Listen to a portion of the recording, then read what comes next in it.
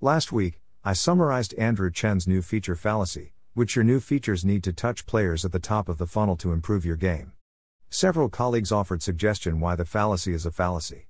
In thinking further, the true fallacy is that any feature can fix a broken product. Games are not a collection of features, there needs to be a core game loop that is fun. Then you can improve your LTV by building on that game loop, but if the loop does not exist, there are no features that can help.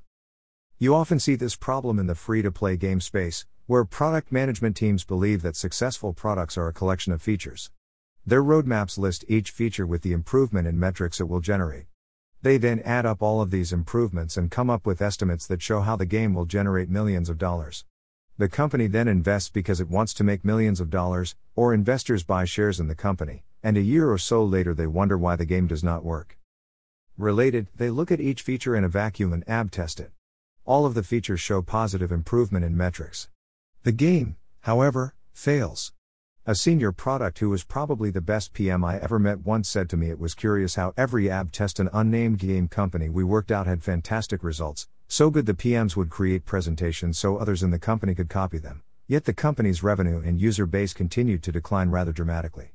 Unfortunately, he was one of the few who found it curious. You need a compelling core game loop. For a game to be successful, and thus be a foundation for improvement through features, the core game loop and secondary mechanics must be compelling. The core game loop is the soul of your game. It is what makes the game interesting to the player.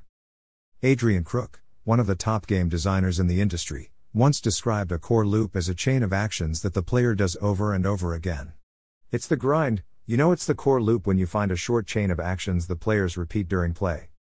To create a good loop, and thus a good game, it needs to be simple, is the focus of the gameplay experience, is easy for the player to understand, often because it is a mechanic they know like poker, and has depth the player can discover over time. It also needs to have closure, so the player knows when to leave and return. Candy Crush is an example of a game with a strong core loop, and hence why it has created over $1 billion for King.com. It is very simple, the loop is come in, play a match 3 game by matching 3 candies. The match 3 mechanic is one players are familiar with, and when you finish your level you have closure. There is also depth, as you can either just complete the level or master it. Good mechanics. In addition to a strong game loop, you need powerful mechanics. The most important of these mechanics is the progression mechanic. Longer-term progress is measured not just through gaining levels through XP but also through integrated progression mechanics, such as completing quests or building a bigger farm. As well as progression mechanics, you need good secondary game mechanics. These are activities outside the core game loop that happen frequently but are secondary to the main loop. An example would be a slots tournament in Double Down Casino. Now add features. Once you have built a compelling core loop and strong mechanics around it, then adding features improves your LTV. You have the base that allows you to optimize retention, monetization and virality. Without the base, the features are useless. Key takeaways. 1. If your game does not have a strong core game loop, no amount or quality of features will make the game work. 2. The core loop is central to success, it is a chain of actions that the player does over and over again. 3.